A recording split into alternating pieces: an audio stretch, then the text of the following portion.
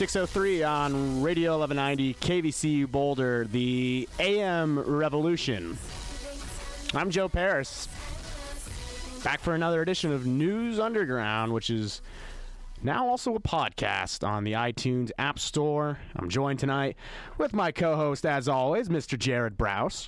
Jared is just getting situated here, and he will join me as soon as he pulls up to the mic stand, which in the Radio 1190 air room actually takes a little bit of effort. You got to wrestle with the microphone, and you got to get it all right, but Jared, actually, wow, that was record time. Jeez. I know. I have some experience with this type of microphone, so I can come in quickly. Unfortunately, I got caught in that construction around Pearl Street, and one of the cement trucks were pulling out, so I had to sit there for about 10 minutes as he finagled his way into the parking lot. That's never fun, getting stuck in a situation like that, because I actually had that 3 weeks ago. I was driving up behind to the rear secret entrance to the rec center, which I will not disclose fully where it is. But you had to drive through that just banana show of things going on behind Folsom Field, the new Champion Center they're making, the $150 million project that they have $80 million for, and they're kind of just hoping the $70 million remaining just shows up somehow. Don't worry, Colorado. You'll probably have a bond issue come across your desk here in the next year or so. That's coming very. But I did my business at the rec center. I'm trying to leave, and a giant trailer truck got stuck in a hole. And so they had to halt building the Champion Center to build a way out. So I sat there and watched a bunch of construction workers. It was about 5:01 when this happened. So they were working very quickly to get out of there. They built some kind of, I don't know, they just kind of boarded up an area, and they brought some materials in, and they actually got it out within 30 minutes. But I sat and watched. I actually got out of my car at one point and sat on the hood and just kind of watched. It was the second time that had happened too. And there's nowhere you can go because someone always pulls behind you, and no one knows how long it's going to take, so you're just kind of stuck. I was going to try and pull out and go where the golf carts go, but my car was just too wide to do that, because I did toy with that idea momentarily. So PSA, don't try and go up the back entrance to the rec center. It's not worth it. Jared, this morning I went to quite an event, one-of-a-kind event. I went to my brother's 5th grade graduation. Oh my. We could do a whole hour on just things that I saw this morning, but we'll contain it to a few minutes. First of all, and I don't really want to rehash this because we actually did this, I think it's first semester. We're sitting in this elementary school gymnasium, and there's just a woman just casually just breastfeeding her child during the event.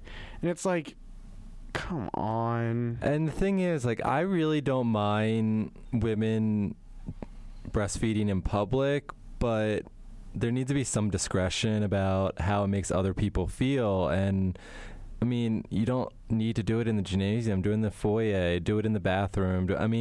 I know a lot of people, I guess, it's natural and you're feeding someone, but I mean, going to the bathroom's natural too, and I'm not supposed to get up and go to the bathroom in the middle of a gymnasium. So I mean, it's just, there needs to be awareness on both sides where obviously people need to be aware of the need to do it, especially at certain times of the day, but on the other side, there needs to be discretion. It can make it a really uncomfortable situation. And I agree with you. I'm not opposed to breastfeeding, obviously. I'm not saying that. But to me, it's in the same category of taking a phone call during the graduation. That's a better example. It's a 45-minute to hour graduation. I mean, you could debate all day long if you really need a 5th grade graduation. That's the other side of it. But it's you can't wait 50 minutes. And first of all, I noticed it as soon as I walked in, of course. The child wasn't crying. It didn't seem like he was upset. If he was upset and trying to calm it down, all right, fine. That is second to my most famous breastfeeding story. Do you remember the first one from last year? I remember you telling it, but... Real quick, refresher. I'm riding my bike to Radio 1190 to do the Wednesday night show, and like a 14-year-old kid gets hit by a car. Woman gets out of the car. She's distressed. I was the first one on the scene. I pulled the kid out of the street, wrapped his knee up.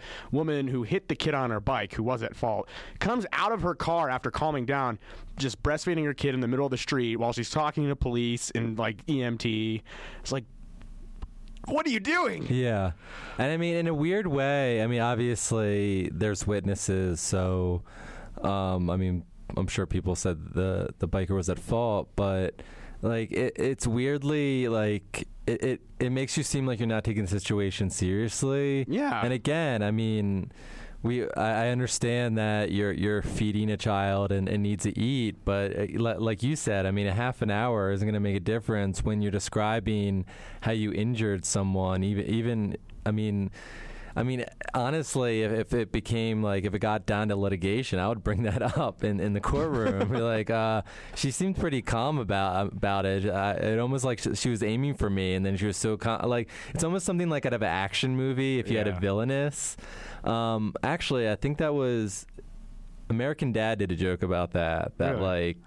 Like there was a master enemy or master villain, and she was breastfeeding, and everyone was like really uncomfortable because of it. And I mean, there's just situations where, I mean, the same way, like I wouldn't take out a bowl of spaghetti and meatballs and start eating it while I'm talking to cops, like after an accident. So even if you're not at fault. Yeah, exactly. It's like, just wait. Yeah. So there's that. Fifth grade graduation was great. I enjoyed it. My little brother, he's the future, folks. Like, stay tuned. In about 10 years, he'll be on this program. But I will say there was just some weird things going on at a fifth grade graduation. First of all, there was a contest between all the parents on who had the most expensive, elaborate camera. Oh, yeah, that's always. And, like, the dads all of a sudden become Scorsese and like are like trying to get the lighting right. Yeah, they're like under seats, like doing like a from below shot. And one woman had a GoPro on her head. Yep. Yeah. I was sitting next to my mom and my dad, and they both are like, keep your phone away. That's your brother. I kind of got a few tweets out. I wanted to take pictures. My mom's like, come on, don't take pictures unless it's of your brother. And I was like, all right, fine. So I'm in the J school. We're familiar with how much cameras cost. And I saw a woman that had like a $2,000 Sony camera. It was not like it wasn't a DSLR. It was a camera that you could shoot a movie with. And I'm thinking like, she must be working for some company because like, no one needs that for private use. It wasn't like a big shoulder mount, but it was a large lens Sony. I actually went and looked it up right after the ceremony just to see how much I could get one for. Yeah. And it's like $2,100. So. Yeah, and I mean, it wouldn't. I mean, just the way people spend money in general. It wouldn't surprise me if she just purchased it herself. And I mean, for me, it's like purchasing a camera like that is the same thing as like purchasing a Mercedes over a Toyota. It's like unless you're doing certain things, there's no reason to have it unless it's a status symbol for someone. And I think for a lot of, especially parents at any school, there's always competition between cars and technology and things like that, houses. So one big time of year, you're going to bring out the camera. Yeah, exactly, yeah. All right. Well, I'll let the fifth grade graduation go. I got one real quick thing. I just thought it was funny, and I thought I'd share it with the listeners. The principal of the school, it's his second year as principal, he says, during his opening lines.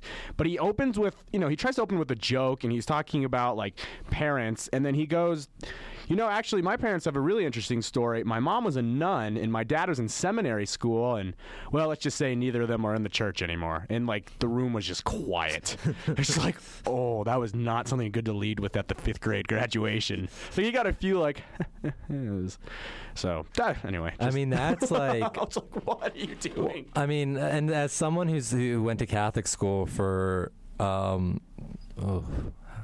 too long, 13 years, it's just... There's always priests that there's always those moments where it's like he's doing a joke only for the parents, but it's a school graduation or it's a school event, and so Yeah, it's always funny when people don't think about their audience in terms of their little jokes in terms of speeches and stuff like that. I know my brother came home and asked what the significance of that was, and I wonder how many other fifth graders were like, what? All right. We're going to really push social media, as I said, so if you would like to join the conversation, tweet at me at JoeParris, JoeParris, or at Jared B. Browsh on Twitter. I also know this will be available on demand, so awesome. Feel free to interact with us post. I know if you don't listen to it live, feel free to tweet at either of us. If you want to know how to access this program, it'll actually be available on the iTunes store. If you search Radio 1190, we've got a brand new Radio 1190 podcast that'll feature several programs from the show, including in-studio performances by local artists and traveling artists and national artists. We'll put big-time interviews that we have on this show and other shows on there, and we will have every episode of News Underground available on demand. At first, we were thinking that we'd leave it up for a few weeks, but we actually decided as a station that we will just leave it up there forever. So you can always go back and access any episode of News Underground, which is great, and at the same time, it scares me to death because that means somebody can go back and find all the mistakes I make. Yeah. So if you want to take part, we used to have the it was more back when Joe Aria was in charge of the show. We had the Radio 1190 News Underground drinking game. So if we made a mistake at home, you were supposed to take a drink of your favorite hard alcohol or water. Yeah, that's probably whatever you want. Anyways, 6:15 Radio 1190 KVCU Boulder. Got a lot of local news to get to real quickly though, and keeping in mind that the show is going to be on demand, we're going to try and push through the weather segment more quickly than usual. Right now in Boulder County, 77 degrees outside. We got thunderstorms in the area. Tonight, we've got a 10% chance of those thunderstorms continuing into the early hours of Tuesday. Tuesday looks nice, though. It's going to be sunny with a high near 83. Some light wind throughout the day. We might get some heavy wind gusts in the late afternoon. But Tuesday night's going to be pretty clear. It'll be windy. No precipitation, though, on the radar for Tuesday. And looking into Wednesday, we got a 30% chance of showers and thunderstorms afternoon. Mostly sunny with a high near 81, a little bit of wind throughout the day. And Wednesday night, we'll have our standard 30% chance of showers and thunderstorms, mainly before midnight, and it'll be low of 52 on Wednesday night. So I heard some murmurs about people wanting to go on a camping trip. And if you can try and sneak away for a day trip, Tuesday is looking like a good day to do it. Keeping in mind that a lot of our listeners do work full-time jobs, but that's, I guess, targeted at the college demographic. Yeah, especially the kids who are stuck around town and are doing their part-time jobs and might have weekday off to enjoy it a non-rain day. Yeah. So there you go. I know there's a lot of kids that are killing time. Like you end school and then like everyone's internships start like June 1st. Mine starts tomorrow, June 2nd. So it's like, well, now all that time you're trying to kill is like gone. Yeah. Anyways, all right, to the local news. The driver accused of hitting and killing a Colorado State Patrol cadet and injuring a trooper near Longmont last month was formally charged today with 16 counts, including first-degree murder and attempted murder. Christopher Gebers, 27 years old, was charged with first-degree murder with extreme indifference and 3 counts of attempted first-degree murder with extreme indifference today. According to court documents, first-degree murder is a Class 1 felony and carries a mandatory life sentence without parole if Gebers was convicted of that. Gebers was also charged with 8 other felonies, including first-degree assault, 2 counts of vehicular eluding, 1 count of vehicular homicide, 1 count of vehicular assault, possession of a controlled substance with intent to manufacture or distribute, and 2 counts of possession of a controlled substance by a habitual criminal. In addition, he was also charged with the misdemeanor counts of driving under restraint, use of red or blue lights, reckless endangerment, and 1 count of reckless driving and a traffic violation. He's being held without bond and is scheduled for a proof evident hearing on July 30th. He sounds like he's up a creek. Yeah, and I mean, it's basically automatic reckless endangerment and manslaughter if you're driving without a license. It seems like, and this is only from talking to lawyer friends and watching many, many hours of Law & Order, it seems like one of those things where they're basically charging him with as much as possible. He'll probably plea out to some type of life in prison, and then, it's one of those things where it's no one's going to be happy. I mean, nothing's going to bring the cadet back, so Hopefully he spends his life in jail or is away from society for the rest of his life, because obviously even before this, he continued to make mistakes, and you can only give people a certain amount of chance, and especially when it involves the loss of someone's life, it's just, you have to, honestly, you just want to get through this as quickly as possible, because especially for the families involved, it's always a hard process. So I'm thinking that the prosecution would just want to charge him with as much as possible so he pleads out and they just can end this and everyone can move on with their lives. And I hate to say it, but, echoing what you said, like a lot of times you'll see they just throw as many charges as they can and see what sticks. And especially when you injure a serviceman of the law or a state employee, you're going to see, they're going to prosecute you to the fullest extent of the law, as they should. It's no secret that when public servants or police officers or whatever are involved in crimes, that you will see a little bit more of an aggressive get-go to get after them. And, that's the way it goes. Yep. So don't target public officials. A very tragic situation there. Our thoughts go out to the families. But we will definitely keep you posted on this one. Again, the hearing will be on July 30th, so we've got some time to let this one simmer down. But, he's in big trouble. Following up from the big story on Friday, the Longmont valedictorian from Peak to Peak High School, who was going to be honored as valedictorian, but wanted to include that he was gay in his speech, and he wanted to come out to his classmates in the world during his valedictorian speech, was actually given an opportunity to give the speech that he was barred from by the school. Evan Young gave his speech that he wanted to give at the graduation from the Peak to Peak High School. Twin Peaks High School. I did the same thing on Friday. It's Twin Peaks High School, not Peak to Peak. Twin Peaks High School. He said the words, "I'm gay," and the crowd that was put together by Out Boulder enthusiastically cheered him on, as they should. Young was set to be the valedictorian of his class of 30 at Twin Peaks Charter Academy. He had a 4.5 GPA and will have a full-ride scholarship to Rutgers University in New York. And, as we talked about at length on Friday, he was denied by the school to give his speech and was not even recognized as the valedictorian of his class, but he was given a great opportunity by Out Boulder to give his speech and to inspire others at a private event. And it sounds like, from what I've read and people I've talked to, it was a really successful event and everyone, enjoyed it. It doesn't right the wrong, and I don't think anyone's thinking that having this event where this young man's allowed to give his speech was going to right the wrong. It doesn't, but it does still give him opportunity to give the speech that he definitely deserved to give.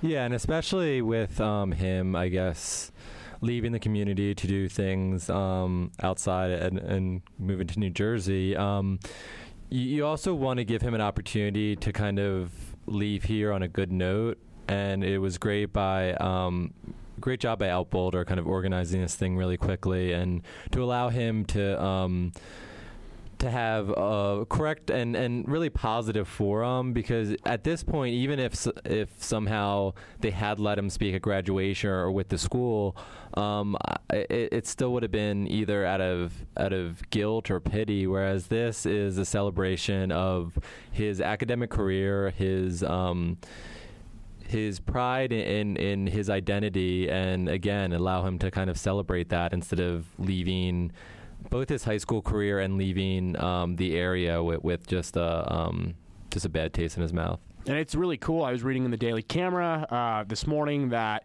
United States Representative Jared Browsh, a Democrat here from Boulder, who is he's a homosexual himself, acknowledged and applauded the young man for having the courage not to be shut down and to continue delivering his speech and to continue his message. And I didn't say anything about it on Friday, but it did occur to me on the drive home. I was thinking, I wonder if Jared Browsh is going to get involved, because he's from this area. He represents Mr. Young, and obviously Representative Browsh has done a great job pushing the forefront for getting equal rights, getting, not just civil unions, but same-sex marriage.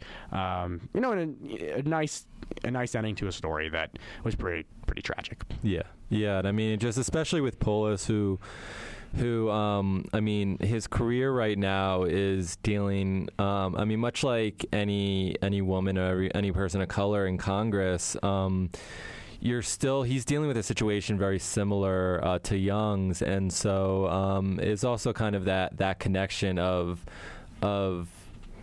being in a situation where some people might not agree with what you're doing, but to know you have support, I think it goes both ways. So it was good to see that from I guess everyone involved. So congratulations to Evan Young for being able to give his speech, and I know that he won't be ever in the documents of the history, but congratulations on being the valedictorian of your high school. It doesn't matter if you're a class of 30, a class of 15, a class of 1,000. Being the valedictorian is something that doesn't just happen in your high school career. You work hard from day one in your education career, and good on him. I mean, I know there's 95% of us out there were never even in the running for it, and just to get that recognition is really cool, and to have that taken away is just terrible. So some local news that is actually jumping on the trend of a national going after of vacation homes. The city of Boulder is now eyeing new regulations on who can rent their house and for how long. And it sounds pretty vague, so let me put this in context. There are websites out there like Airbnb and VRBO where people rent the houses they own for vacation rentals.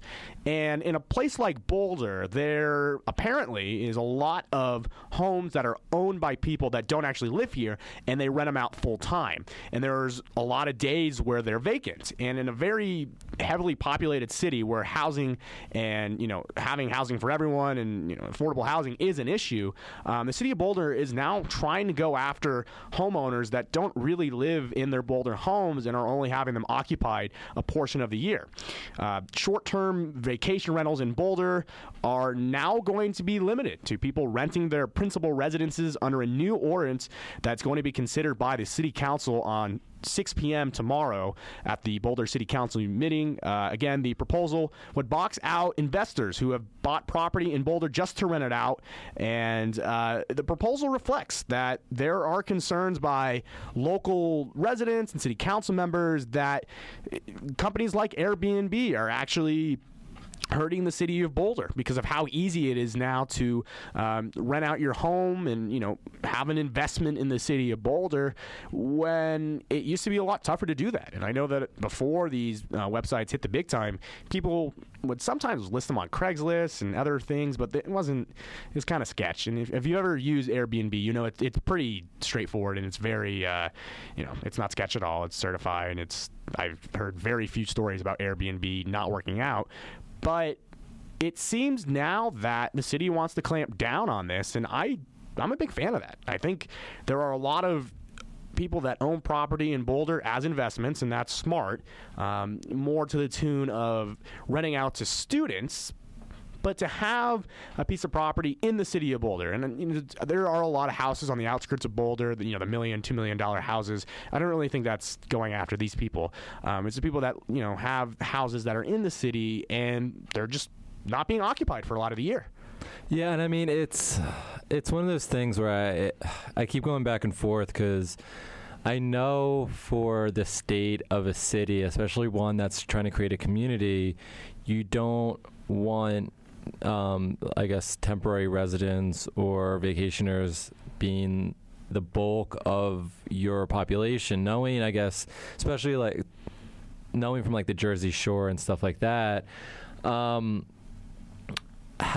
these towns actually become ghost towns because all the rentals or the properties become vacation rentals.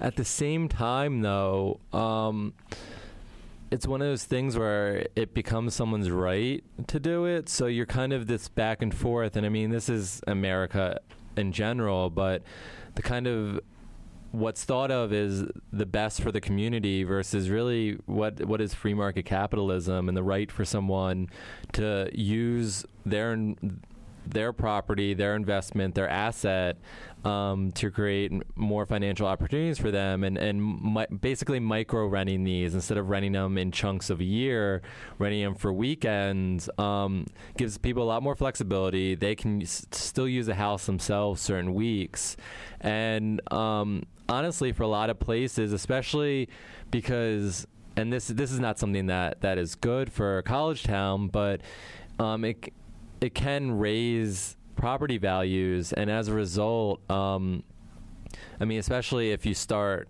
and that's the other side, that it's less viable for a town because there's not, the property taxes aren't as high here as a lot of other kind of vacation areas, and there is kind of this back and forth where it's not kind of, there isn't a pure economy based on the tourism, so it's kind of a battle that a lot of towns have been going through, and honestly, if I had to pick a side, I would be more on the side of just letting people do what they want, but I can very much see the argument of why you don't want that to happen. And Boulder Mayor Matt Applebaum said in a statement that was reflected in the Boulder Daily Camera, he said, "How many units or parts of units do you want to be available for short-term rentals versus the general population? We don't want a significant amount of the housing stock turned over to short-term rentals. For a city with basically a zero vacancy rate, it's a serious problem." Now, I looked through the Daily Camera. I tried to look online for statistics. I went on Airbnb myself and just looked at how many houses in the Boulder area there were, and the number that the Daily Camera is reflecting says that a city review of properties listed on Airbnb found 514 listings within the city. So that sounds like a lot to me. I'm not sure if any of those double up or if some of those might, be expired. But if you're just rounding, let's say there's 500 listings in the city. That's a lot of space in a very cramped city. And I know during the summer, a lot of students go home, and I'm sure a lot of people aren't coming. I bet you a lot of people do come to Boulder during the winter months. I was going to say not as many during the winter, but, if you want to go skiing and you want to stay in Boulder for a weekend, it might be cheaper than staying in Winter Park or Vail. So it's something that I think you need a little bit more data on before the public or anyone should be voting on, and it might be available. I just haven't seen it.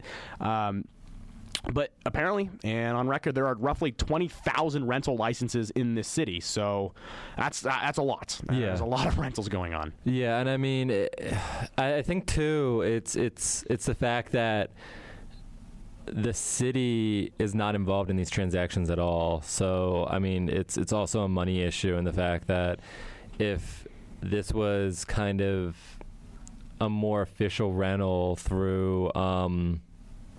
They would have to pay the property taxes anyway, but just them not being part of the deal, I think makes them a little weary of the whole thing, especially, and it's interesting to kind of juxtapose this against kind of the lack of affordable housing in general, and they're kind of pointing to these red herrings, when in actuality it's the fact that they don't want to spend money on affordable housing. And so part of it is because of the rental people, part of it is because the certain geographical factors of the city, and so a lot of this is also just distracting from their inability to kind of form policy that allows more affordable housing to come up. So they're kind of doing these small things to form a better property community, but at the same time, it's not.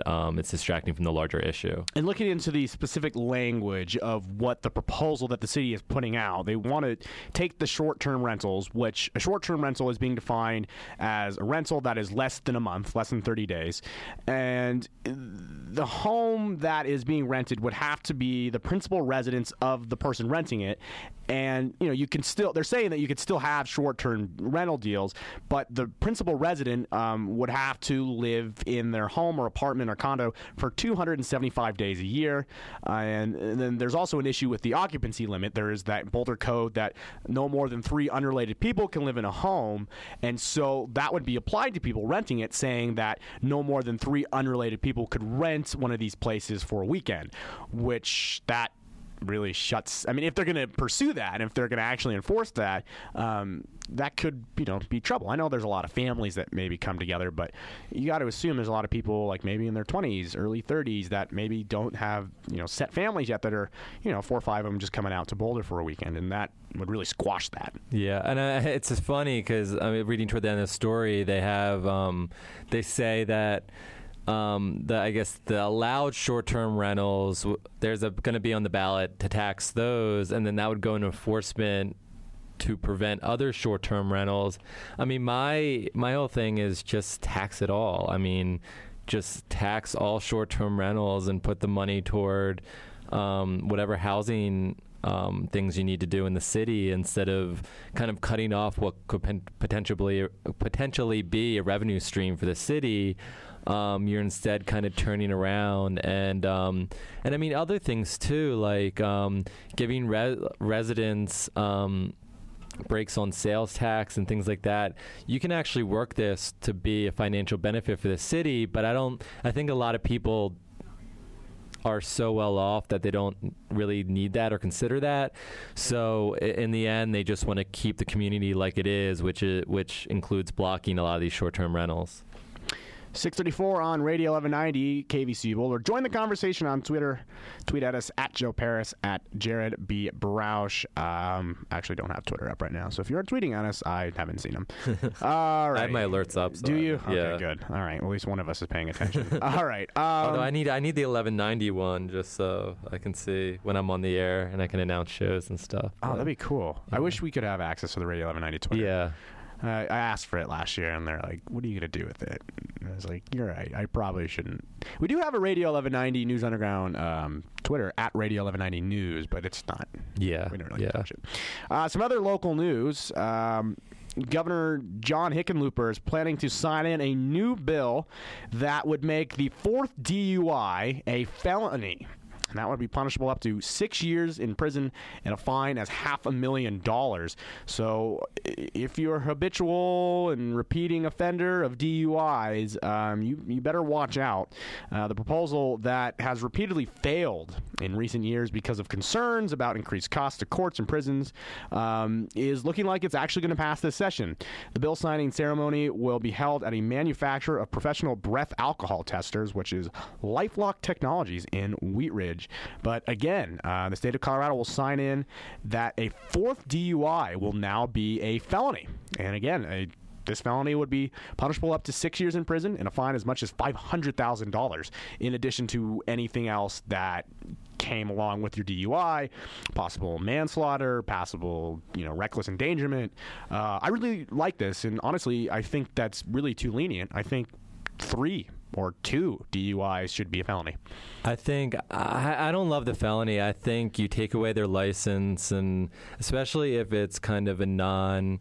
And one part of the problem is there are degrees of DUI. I mean, I do think it's much different when you're 0.09 versus 0.27, but in a lot of states there isn't that difference. And also, I guess accident or non-incident related DUI should be treated differently. But at the same time, if I'm kind of at most, I think on the second you should lose your license and then start taking classes. What also kind of bothers me reading this story is the fact that they're having this ceremony at the LifeLock Technology, factory or and so you have a company whose vested interest is to keep people with DUI on the road. Like, that's their entire business, is to have these breathalyzers in cars. And so, the fact, this whole lobby, we're behind preventing DUI as long as we can make a buck, and it might be a felony, but when he gets out, he'll still be able to drive. He'll just have to have a LifeLock technology, which means, and I know people have had this, it's like $150 a month, and then other costs, especially if you reset it, because people have had it gone off after doing having mouthwash and stuff, and so it's I mean, I think with DUI, I think it's similar as drug addiction, that you have to tackle the actual issue instead of just straight up punishing people. But I do think the punishment should relate to the crime. And I mean, I spoke about this a few weeks ago. I forget which. It was actually a DUI case, and just we're very hesitant. Oh no, it wasn't a DUI case. It was a biker. It was a hit and run. That we're really hesitant about taking licenses away in this country, even though driving's clearly a privilege and not a right. Yeah, and after listening to what you just said, I'm not going to retract what I said. I do think that if we're going to go with this felony thing, I think you want to just go with 3. But even better, if you have 2 DUIs, you lose your license for a long time, because especially in a town like Boulder, where I'm going to be honest, there's a lot of drinking and driving in this town because of, the party culture, because people think, oh, I'm only going a short distance, and also because of the legalization of marijuana. There's a lot of driving under the influence going on in this town, and I am someone that will not get in a car with someone. I personally, obviously, will not drive drunk or even close. If I have a drink, that's it. I love, the people I hang out with, my roommates, my friends. We walk everywhere. Yeah. Even biking sometimes. Yeah, and I mean, Uber's here. I mean, there's so many options. The bus system's great here. The bus, especially during the school year. During the summer, it's a little bit different. But to me, drinking and driving and doing drugs and driving is inexcusable. There should be a no. Like, if I was czar of town, 0 tolerance policy. If you have one, okay, you have one. People are human. They make mistakes. I'm not going to say if you have 1, you should be castrated and put in jail. But if you have 2, it's like, come on, you lose your license, you're done. That's that. And I don't remember where it was. I was listening to a group talking about DUIs, and people say, oh, well, it sucks losing your license. It makes life really hard. Well, guess what? That's called punishment. And I mean, it's really hard for people to lose their children and lose their relatives because you decided to drive drunk, and so I mean, again, it's a privilege, and it's really frustrating when people are like, well, I took advantage of this privilege and I did something wrong, but why should I be punished and lose it? I mean, it's like, it's hard to compare because driving is such a unique privilege in this country, but we take it, especially since, I mean, going to infrastructure, we have such a terrible public transportation system. I mean, in cities it's okay, but especially when you need to go farther distances and you don't, and you need to go, I guess, away from major population points. But you should be aware of that before you endanger everyone's lives and you make what potentially could be a fatal mistake for many people. And so treat it as something you really care about instead of playing around with it and then getting angry when someone wants to take it away. And I'm not going to say that ish doesn't happen, but it shouldn't happen twice. You get in a bad circumstance, you make a mistake, okay, that happens. But twice, come on, that's a trend. 641 Radio 1190 KVCU Boulder. Joe Parris and Jared Browsh here on Monday night. And here's a good one coming out of Broomfield. Broomfield police are looking for some suspects who broke into Broomfield Pawn Shop last Friday and stole 4 loaded guns, a samurai sword, and some other items. The break-in happened around 2 a.m. on Friday at Broomfield Pawn on 6650 West 120th Avenue. And surveillance footage shows that 4 people in hooded sweatshirts dashed into the store and stole some items before leaving the premises.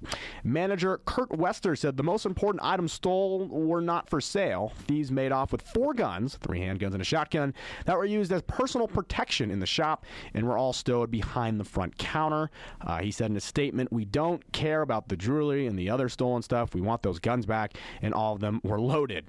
Sergeant Dave Walt said police are looking for any information about the suspect suspects but do not have any descriptions because they all have their faces covered. Police have taken serial numbers and descriptions of the stolen gun. If you have any information about these crimes or any other crimes, call the police at 303-438-6400, or you can call the Crime Stoppers at 720-913-STOP. It's one of those clickbait articles where I clicked on it. I was like, oh my God, someone stole loaded guns. Why did they have loaded guns to go in the pawn shop? But, you read the article, you read the news.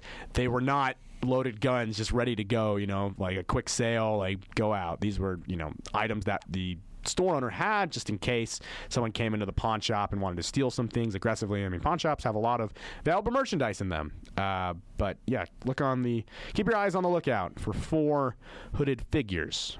And you can always call in anonymously.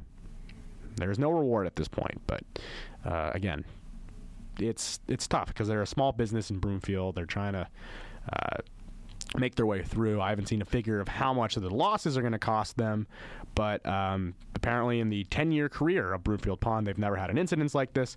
So hopefully they rectify that. Well, they'll also, because they're asking for the gun specifically, not because they're loaded, because I bet they're not insured.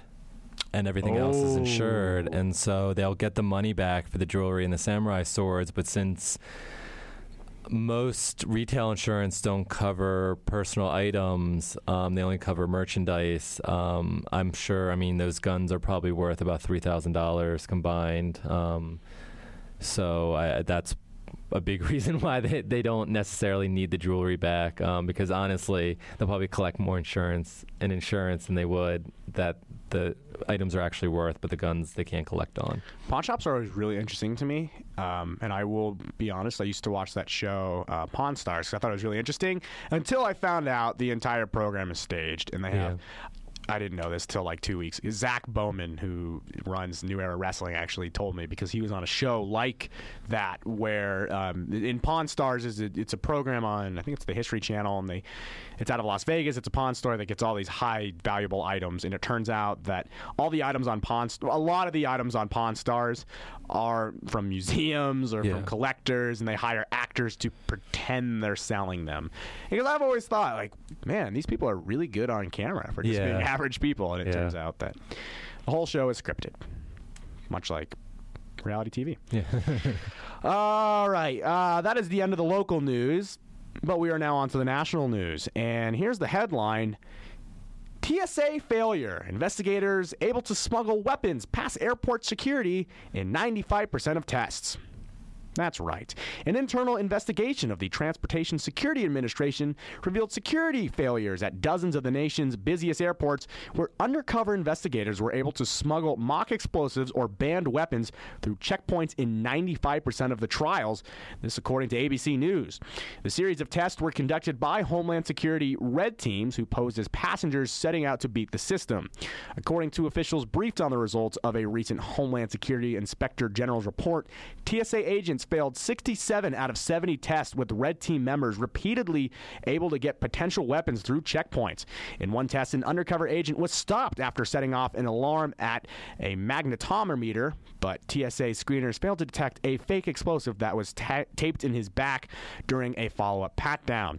Officials would not say the exact time period of the testing or really any other details, but Homeland Security Secretary Jed Johnson was apparently so frustrated by the findings he sought a detailed briefing on them last week at TSA headquarters in Arlington, Virginia.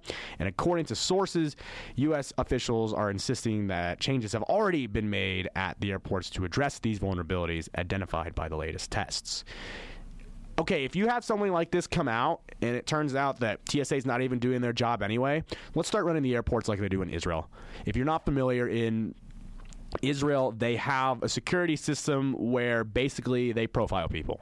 They look at people that look like they can pull something off, and they pull them aside. They don't bring grandma. They don't bring the stroller. They don't bring the 9-year-old with the sippy cup who has too much liquid in it. They let them go through. They get them over to where they need to be, and there's not a headache. Now, at the same time, it's a lot different climate in the Middle East, but I read an extensive report on Mossad and the way that they do airport security, not only in just Israel, but the Middle East as a whole in Europe. And it is such a pain in the butt to go to any airport. And very few times have I gotten through security like that, and they've all been on red eyes. I was at John Wayne Airport in Orange County before the airport was open, and I was one of the first 4 or 5 people to go through the system, and that was the fastest I've ever gone through. But if you have something like this come out, I don't think it's inspiring people to try and blow up planes. I think it's saying, okay, can we scale back a little bit? Like, I know you use different machines now. You can have your random pat-downs.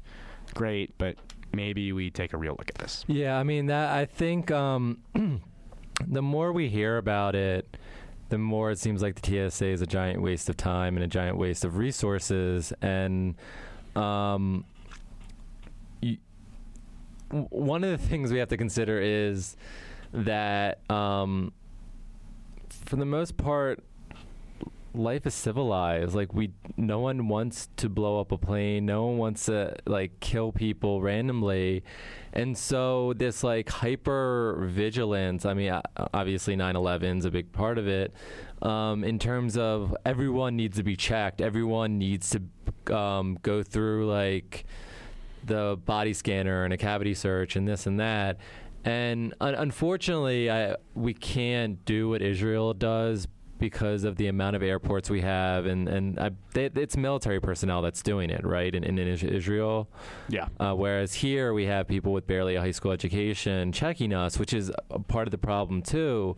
I mean, like you said, they need to just scale back the amount of people, have more have less people, but the people that they do have be more qualified. And honestly, we have the machines, we have the technology to get people through fast with checking their, I mean, I'm fine with the body scan machines. I think, I mean, it seems like most of this stuff is on people's bodies, which is weird because most of the time you hear stuff getting thrown carry-ons. And so, yeah, I mean, we just really need to review the way TSA works because you get to a point where there's only so much you can do, and especially when you're dealing with,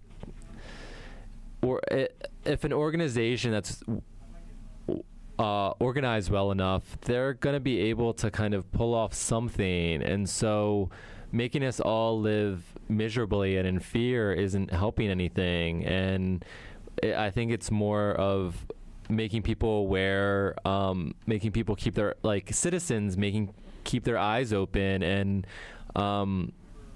really just, I guess, not overreacting when 1 out of a billion flights something happens, and really, I guess, put these resources to better use instead of having high schoolers slap on a latex glove and threaten me. And in addition, the review also determined that despite spending $540 million for checked baggage, screening equipment, and another $11 million for training for said high school non-graduates, the TSA failed to make any noticeable improvements since 2009. So there you go. The one big thing was the way they do the body thing, where you do the YMCA thing and you get in the thing. But which, I mean, I think has been the only significant advancement in what they've been doing the last 14 years, and that has nothing to do with human power. And so, and that's where most of this money is going. It is that 540 is a lot, but that's kind of a once every 10-year cost, whereas we're constantly paying these people to not do a very good job. Yeah, it's too bad too, because have you ever looked at the screen? Have you ever gotten the opportunity to look at the screen?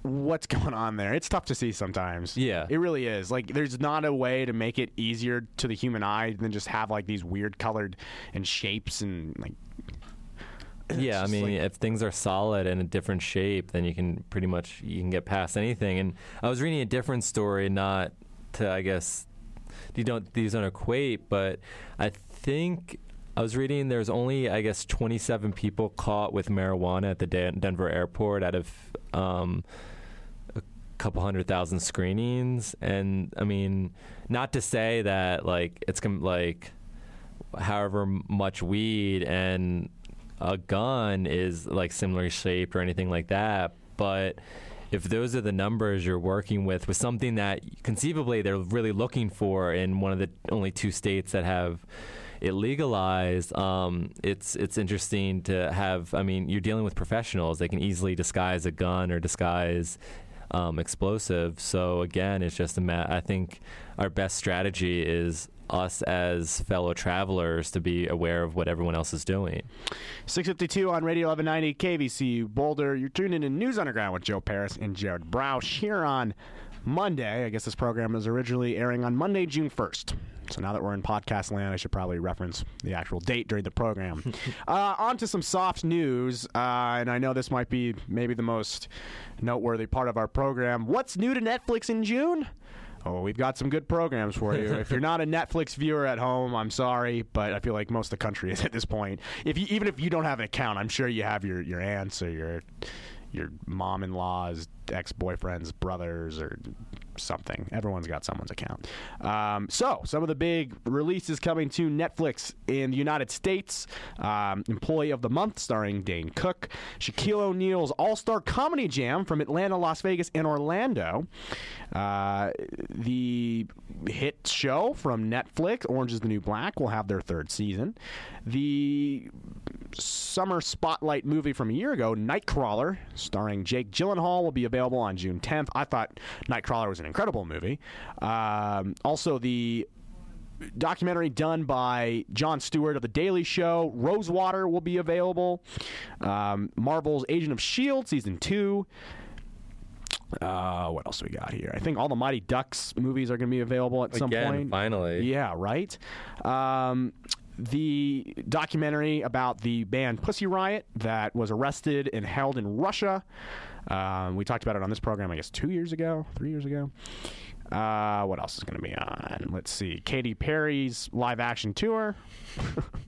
And what else is going to be on there? Looks like those are the most notable. I mean, there's a lot of entries, so go online, just Google search new to Netflix. But it is the 1st of June, so a lot of new programs here today. Also, what is leaving Netflix? I'm trying to look through notable things. Nothing too bad's leaving Netflix that I can see. The Madonna. Rain Man. Oh, Rain Man is. I guess. Texas Chainsaw. The Triplets of Belleville, which I enjoy. It's a cartoon short, but it's good. Phantom of the Opera. Taxi Driver. Yeah. Oh, Steel Magnolias. My sister would be disappointed about that. G.I. Jane. That was a good movie. Oh, and Drugs, Inc., Season 23. Oh, of course. There's so many seasons of that show. If you're looking for a show or two shows, if you just want my unwarranted suggestions first, A Beautiful Day, which is Don Hertzfeldt, who is he's like the best animator that you don't know. It's called A Beautiful Day. It is an animated short. It is really cool. And the second thing I'm going to recommend is Salem. If you haven't seen Salem, it's about the Salem witch trial. It's a drama about the Salem witch trials in Massachusetts back in the I guess 1800s. It's a really good show. I play a game called Netflix Roulette when I can't sleep, and I'll close my eyes and hold the remote down and just come across something random. And the only show I've never been able to sit through, I came across. I got National Treasure with Nick Cage, and I got through about 15 minutes of it. I said no way. So, Salem. That's good. Yeah, I think the witch trials were 1600s. 1600? Yeah, I don't know. I have no idea. Pre-revolution, but you're right. Actually, they were. You're right. You're 100% correct. I'm trying to think. Haven't been a ton of new shows. And I mean, Archer is one on Netflix that is definitely worth going through. There was this PBS documentary called Superheroes. I'm getting into comic culture more, so it's definitely a good kind of it's three episodes, but they're an hour each, and they interview all the major people. But I've been watching a lot more movies. I watched Big Hero 6 again last night, which is just an amazing movie. One of the top Disney movies in the last. I mean, it's definitely better than Frozen. It won the Academy Award, so it's not. I'm not completely talking out of turn, but it's just. I really enjoyed it. So, and then I've been catching up on all the Marvel movies since Avengers came out. So I did too. I think Winter Soldier is one of the best. I think out of this quote unquote phase 2, I think it's the best one of them all, and kind of connects all the movies the best. I wasn't a huge fan of the new Avengers, but it was definitely worth seeing. Just to, I guess, wrap this in, as a news and sports program, if you're into the news, CNN has a documentary series called Crimes of the Century, where they take like 8 or 9 of like the biggest media, like Waco or Timothy McVeigh or Andrea Yates, Unabomber. OJ. OJ. They have really, really good documentaries. And then, of course, ESPN's 30 for 30s are all up on there. So. But the Fab Five isn't, which bothers me. Cause it was, though, wasn't it? It's not. It was, but it's not anymore for some reason because it's not technically a 30 for 30. Oh. It's a separate documentary. But those 30 for 30s are so good. I mean, I've never seen a bad one. Yeah, and now that Bill Simmons is leaving, although he wasn't as involved in the later ones, it's kind of interesting to see. That's probably going to be his main legacy, is just how great all those films have been, and their ability to bring in so many great directors to bring a lot of these stories that people don't know. Like, we know the larger story, but we don't know kind of the more detailed things associated with them. So that's something that you probably want to block out a week or two for and just catch up on all those, because they're just all really great, and you don't know how long they're going to be on Netflix. And speaking of that, weekend box office real quickly, we'll go 5 down. Coming in at number 5, Avengers Age of Ultron, for their 5th week in a row, are in the top 5. Coming in at number 4, Mad Max Fury Road. Number 3, Disney's Tomorrowland. Number 2, Pitch Perfect 2. And number 1 at the box office, San Andreas with Dwayne The Rock Johnson. In a weird way, there's something comforting about a big disaster movie doing so well in the summer.